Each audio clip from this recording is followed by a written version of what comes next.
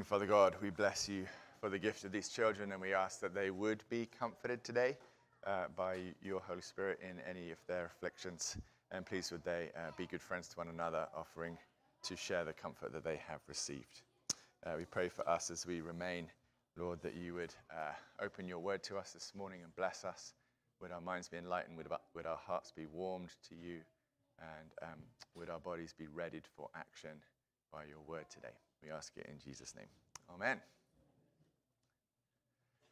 So we've had a good time so far this summer learning from the Old Testament book of Ecclesiastes. And it's a book that's full of interesting philosophy and wisdom. It's all about life here under the sun. And one of the favorite themes of Ecclesiastes that we've heard over and over again in the past few weeks is work, which is often called toil in this book. This book asks, what is the nature of work? Why do we work? And what benefits do we gain from working?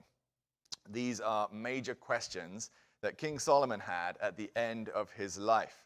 And they're great questions for Americans to think about now after COVID. You've probably noticed that probably the most lasting impact of the pandemic on our society is how it's changed the way we work. A lot of jobs just disappeared during quarantine, and some of them didn't come back. Some of us were told that we weren't essential. Other jobs did come back, but now they're online. We work from home instead of going to the office, and then a whole bunch more jobs have been created by the pandemic, especially in the areas of mental health and counseling. The whole situation has been highly disruptive to the way that we work and destabilizing to the way we think about work. The whole country is reassessing.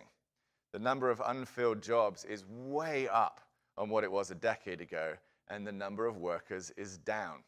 Back in 2009, there were about 2 million job vacancies around the country.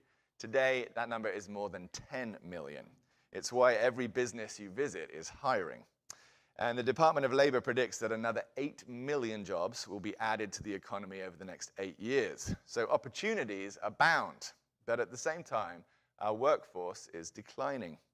In the case of men, more than 12% of men in our country between the ages of 25 and 54 are not working and not looking for a job. They're living off of inheritance money or investments or welfare or in their parents' basements. But one way or another, 1 man in 10 has now checked out of the workforce entirely. So we might ask, why are American workers becoming so unmotivated? And I'm sure we could get plenty of pundits up here to give all kinds of modern answers. But I like the ancient answers. After all, there's nothing new under the sun. And King Solomon wrestled with this very same problem. So let's find his analysis on it in Ecclesiastes chapter 4. It's page 555 of the church Bibles, Ecclesiastes chapter 4. So here in chapter 4, we again encounter the problem of work. In chapter 1, we've seen that work is essentially frustrated and vain. In chapter 2, we cannot find the things we seek. There's a frustration to our work. In chapter 3, we are limited and trapped by time, and time erases everything we do in the work. And here in chapter 4, we encounter yet another problem with our work, and that is the everyday reality of evil. That not only is work spoiled by toilsome frustration and the erasing of time, it's also deeply frustrated by evil. And that's to the extent that Solomon cries out in chapter 4, verse 3, that it is better for the one who has not yet been born and not seen the evil deeds that are done under the sun. So our happiness and our contentment in our work is greatly undermined by this evil. And first, in this passage, we find institutional sin. Second, there's personal sin. And then third, Solomon does find hope in the solution of companionship or of loving community around our work. So I want to follow those 3 moves. We're just in the first 12 verses of this chapter 4.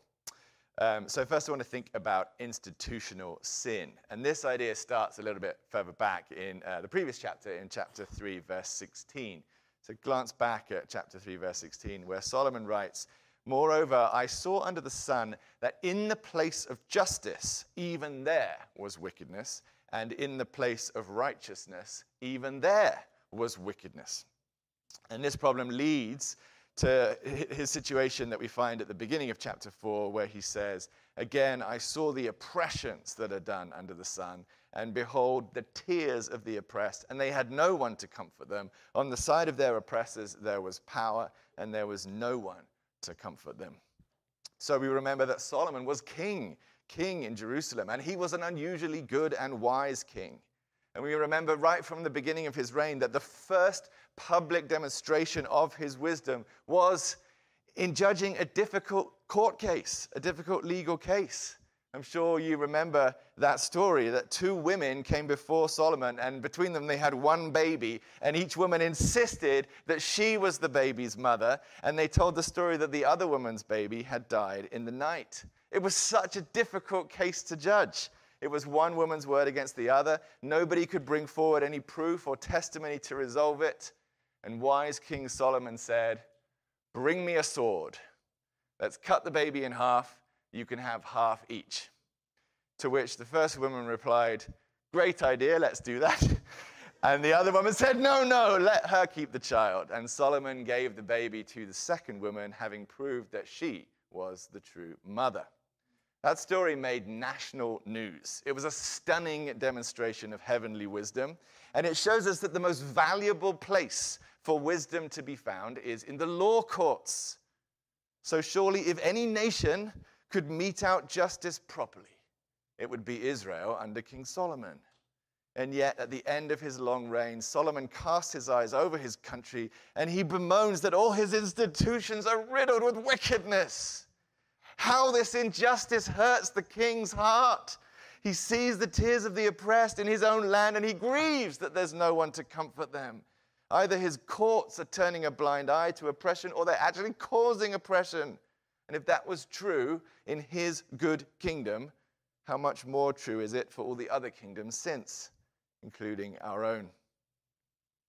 Even our systems and structures that are designed to stand against evil, even these are corrupt.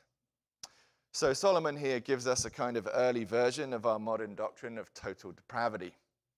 Total depravity does not say that all things are as bad as they could possibly be. It's not to say there isn't still good to be found in people or in systems, but it does say that everything you ever see is disappointing. Nothing is as good and pure as it was designed to be. Everything is infected by sin, and nothing in all the world is free from corruption. And I doubt that any of you will have trouble believing that when it comes to our own modern institutions. The government, the courts of law, the police, the news media, big business, Wall Street, the Department of Education, even the denominations of the church are all routinely treated with suspicion, if not with downright contempt. Their high crimes and misdemeanors have been paraded throughout all of our lives in public. And that hurts our motivation to work, doesn't it? Why should we toil and give up our time and our energy and serve something that isn't good, when at the top of the hierarchy there lurks a lowering beast? Do I want a job in a big company that exploits people or poisons the planet?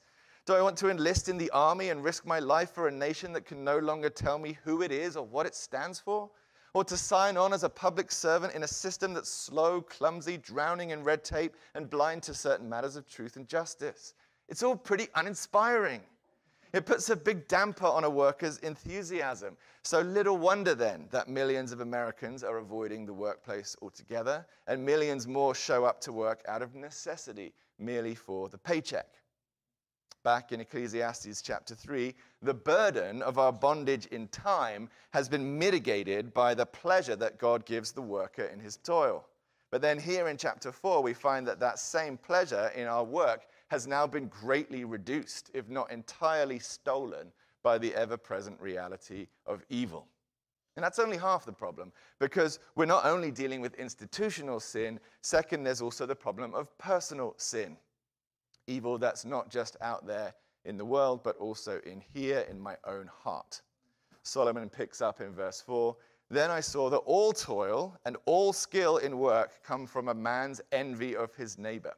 This is also vanity and a striving after wind. Then the fool folds his hands and eats his own flesh. Better is a handful of quietness than 2 hands full of toil and a striving after wind. And again, I saw vanity under the sun, one person who has no other, either son or brother, yet there is no end to all his toil, and his eyes are never satisfied with riches, so that he never asks, for whom am I toiling and depriving myself of pleasure? This also is vanity and an unhappy business. So in these verses, Solomon lists out 4 separate ways that our personal sin manifests itself in the workplace. First, there's envy, that all toil and all skill in work come from a man's envy of his neighbor. Second, sloth or laziness, the fool who folds his hands and does no work. Third, there's greed, the endless striving for 2 hands full instead of 1. And fourth, workaholism, the person who toils and toils to no apparent end, accumulating riches he never spends. Does any of that sound familiar? Surely these very sins are the bedrock of American capitalism. Not just secretly, but overtly. I wouldn't include sloth with that, because that has not traditionally been one of America's besetting sins. But envy, greed, and workaholism are the fuel of the American economy. We've built a system that rewards greed and celebrates greedy people, that deliberately creates envy in consumers through aggressive marketing, and fosters an environment where workaholics can thrive. We do have to say that in the past, this cocktail of envy, greed, and workaholism has produced some pretty impressive results. Towering cities, wondrous inventions, mighty athletes, and all kinds of technology to ease the suffering of the human family. Envy and greed are powerful motivators that do get people to work to achieve some pretty amazing things. And to be fair, I don't want to stand here and say that no good or altruistic motivations have helped to bring these good things to pass. I'm sure they did. But we've got to recognize, along with Solomon, just how much of our human work and progress has been built on foundations of sin and selfishness. That's important to recognize, because I think part of what we're seeing in this post-COVID world is the failure of those motivations that have been so powerful in the past. The American dream based on envy is not working anymore in the upcoming generations. They are not convinced by it, nor motivated by it. And marketing based on greed and envy is growing less and less effective. It used to get us up out of bed to work and spend hard. But now maybe it does the opposite. Ordinary young Americans are sick of the greed and of the rat race and all the ways that business as usual has divided and exploited people. Instead, they want peace and justice and equal opportunities, and they're terrified of falling into the greed of their parents or of taking more than their share. So then, feeling hopelessly stuck in a system built on selfishness, they react by piecing out, or at least by holding the whole capitalist mentality at arm's length. The modern problem, then, is the 4th thing on Solomon's list, the problem of verse 5, of checking out, of folding our hands and eating our own flesh. 12% of adult men. In Solomon's day, the non-workers would literally starve. That's probably what he means by eating their own flesh. Today, they don't starve. They have an income stream and they eat just fine. But maybe there are still other ways that they do eat their own flesh. As their absence from the workplace costs them community, it costs them purpose, then it costs them their skills and abilities, and finally, in all likelihood, their own minds. It's not a good option for human life, and Solomon laments it. So what then? What are we to do? And here's where we get into the 3rd part, which is the hope. That begins in verse 9, where Solomon says, 2 are better than 1, because they have a good reward for their toil. For if they fall, one will lift up his fellow. But woe to him who is alone when he falls and has not another to lift him up. Again, if 2 lie together, they keep warm. But how can 1 keep warm alone? And though a man might prevail against 1 who is alone, 2 will withstand him. A 3-fold cord is not quickly broken. I want to zoom in here and look at just the very first word of verse 9. 2. We get the word 2. 2, better than 1. In our Bible study on Wednesday, Colton noticed how many numbers are in this passage. And mostly we find the number 1. So many people in this section are alone. Verse 1 lamented twice that there was no one to comfort the oppressed. They were left alone. The fool in verse 5 seems to be alone. The person grabbing 2 handfuls in verse 6 seems to be alone. Verse 8 has the vanity, one person has no other. So throughout the verses that we've seen that talk about evil, the dominant number we find is the number 1. And as soon as the hope starts, it begins with the bright number 2. Could we say from this observation that the tendency of evil and the effect of evil is always to isolate people, is always to lead them in the direction of being alone? Mathematically, evil trends downwards to 1. The oppressor isolates the victim and leaves them alone. In turn, that act of oppression isolates the oppressor and leaves them alone too. Oppression divides societies and makes enemies out of friends. Greed leads us to self-isolate. The more a person gains, the more they separate themselves from others and hide behind high fences. And sin in our own hearts causes us to separate and to hide from our brothers and sisters. A guilty conscience and a reluctance to confess cause us to seek out the darkness and to avoid community. So if you follow any of the paths of evil, they all trend down toward 1. Evil works to leave each person isolated and alone. And I wonder then, could that perhaps be its primary work? We know that it comes to steal and kill and destroy, which in itself produces misery. But does it even more than that? Seek the response of the human heart of hatred, which has the power to divide and isolate the human family? And if that's the case, should we then in all ways resist the gravitational pull of evil toward 1? Solomon realizes that 2 are better than 1. Always, always intrinsically better. He gives simple examples of partnership in work, help in an emergency, warmth on a cold night, and reinforcements under attack. Beyond these simple practical advantages of 2 over 1, we can also find joy and purpose in these verses, because in verse 8, the workaholic's question, "For whom am I toiling?" implies a lack of purpose in work that is for no one. And in turn, that implies that there is purpose in toiling when it's for the benefit of someone else. In verse 5, the 2 who work together have a good reward for their toil. A good reward. And that suggests both purpose and joy. The antidote then to a toilsome, meaningless labor is to have someone to do it with and someone to do it for. Another person is the answer. 2 are better than 1. Community solves the problem of meaninglessness in our work. We are better together. And then in verse 12, 3, well, that's even better than 2. If the nature of evil is divisive and subtractive, trending down toward 1, then wisdom and righteousness is additive and multiplicative. It trends upwards on and on, ideally to include everybody, which is all very nice. Sounds good. It makes good sense, except that there's a problem here. There's a missing ingredient. This recipe, as Solomon has it, does not in any way solve the problem of evil that it raises. Community might help to ease the pain a bit, but it doesn't solve the root problem.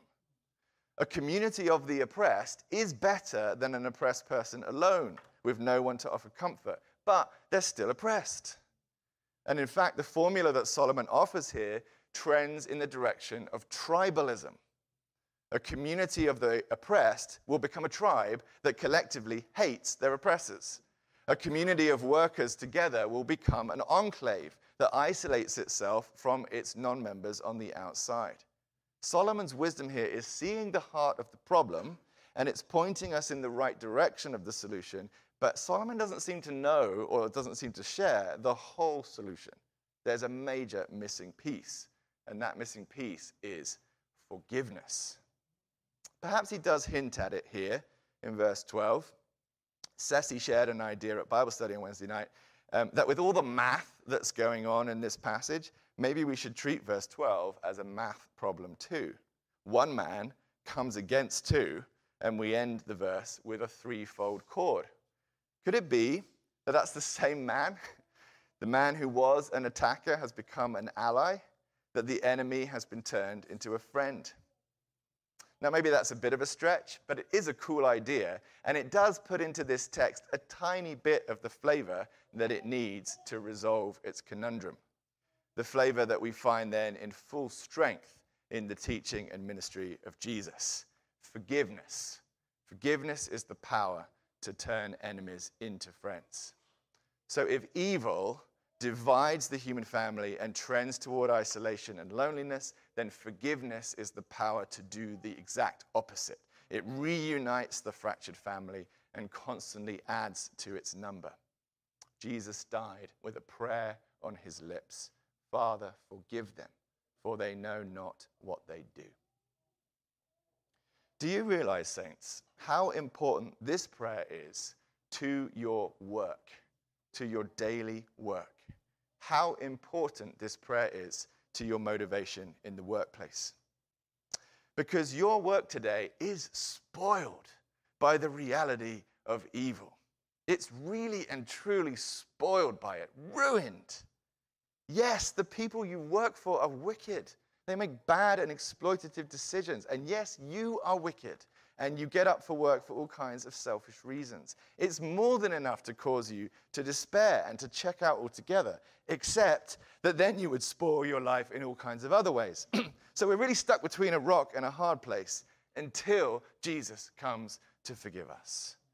On the cross of Jesus, there is a double promise, both that evil will be properly dealt with and also that it can be forgiven. On the one hand, God's punishment of his own son shows what is waiting for the oppressors, for the people who use their power to do harm. And that is great comfort to the oppressed. It also shows what is waiting in store for the fools and the misers and the workaholics and all who continue to govern their lives according to the principles of evil. But on the other hand, Jesus takes their punishment willingly in their place and stands ready to forgive every workaholic and miser and fool and oppressor who will repent and receive him as Lord. And this offer puts the whole human family back together. And it's the only thing that can. It rebuilds the sweet walls of community in the only way that doesn't lead toward tribalism. For forgiveness knows of no outsiders and does not need to define itself in opposition to other people. Forgiveness is all-embracing. So let's think about our own lives today. Are you unmotivated to work because of institutional sins in big companies or in the government? Those are real. The Word of God acknowledges them. But it also says that we can leave such problems as these to Jesus. Jesus has established his credentials to punish them or to forgive them as he will. And we work not in the end for them, but for him. Paul said to the Colossians, whatever you do, work at it with all your heart as if working for the Lord and not for men. That is our gospel solution and our gospel hope. Now, of course, there are some jobs that Christians should not do. And there are some companies that Christians should not work for. Some wise discernment is needed. But there's no such thing as a sinless company, and we do have to get to work. So we reconcile that tension with the peace that we do what the Lord has called us to do, and we work for him and not for people. On the other hand, are you unmotivated to work because you recognize the sinful drives of your own heart? This is where we can rest in the awesome gift of God's forgiveness. Because yes, there is sin in there too. There are bad motivations in there. But the good news is that sinful motivations can be forgiven. And if you are convicted this morning that you have been getting up in the morning to work out of envy or greed or workaholism, then there's grace for you, friend, and forgiveness. Tell Jesus you're sorry and go back to work tomorrow for his sake, working with someone you love and for someone you love. Our work is no longer a prisoner of meaninglessness, condemned to serve evil and be motivated by evil. It too is redeemed now by the cross. It is conscripted into the service of the Lord and motivated by our love for him. So I would challenge us on this point. Are we working as hard out of love for Jesus as our neighbors work out of envy? They are slaves and we are free. But that freedom should make us better workers, not worse ones. We dishonor our Lord if our love for him motivates us less in our work than envy did before. And I raise that as a general challenge.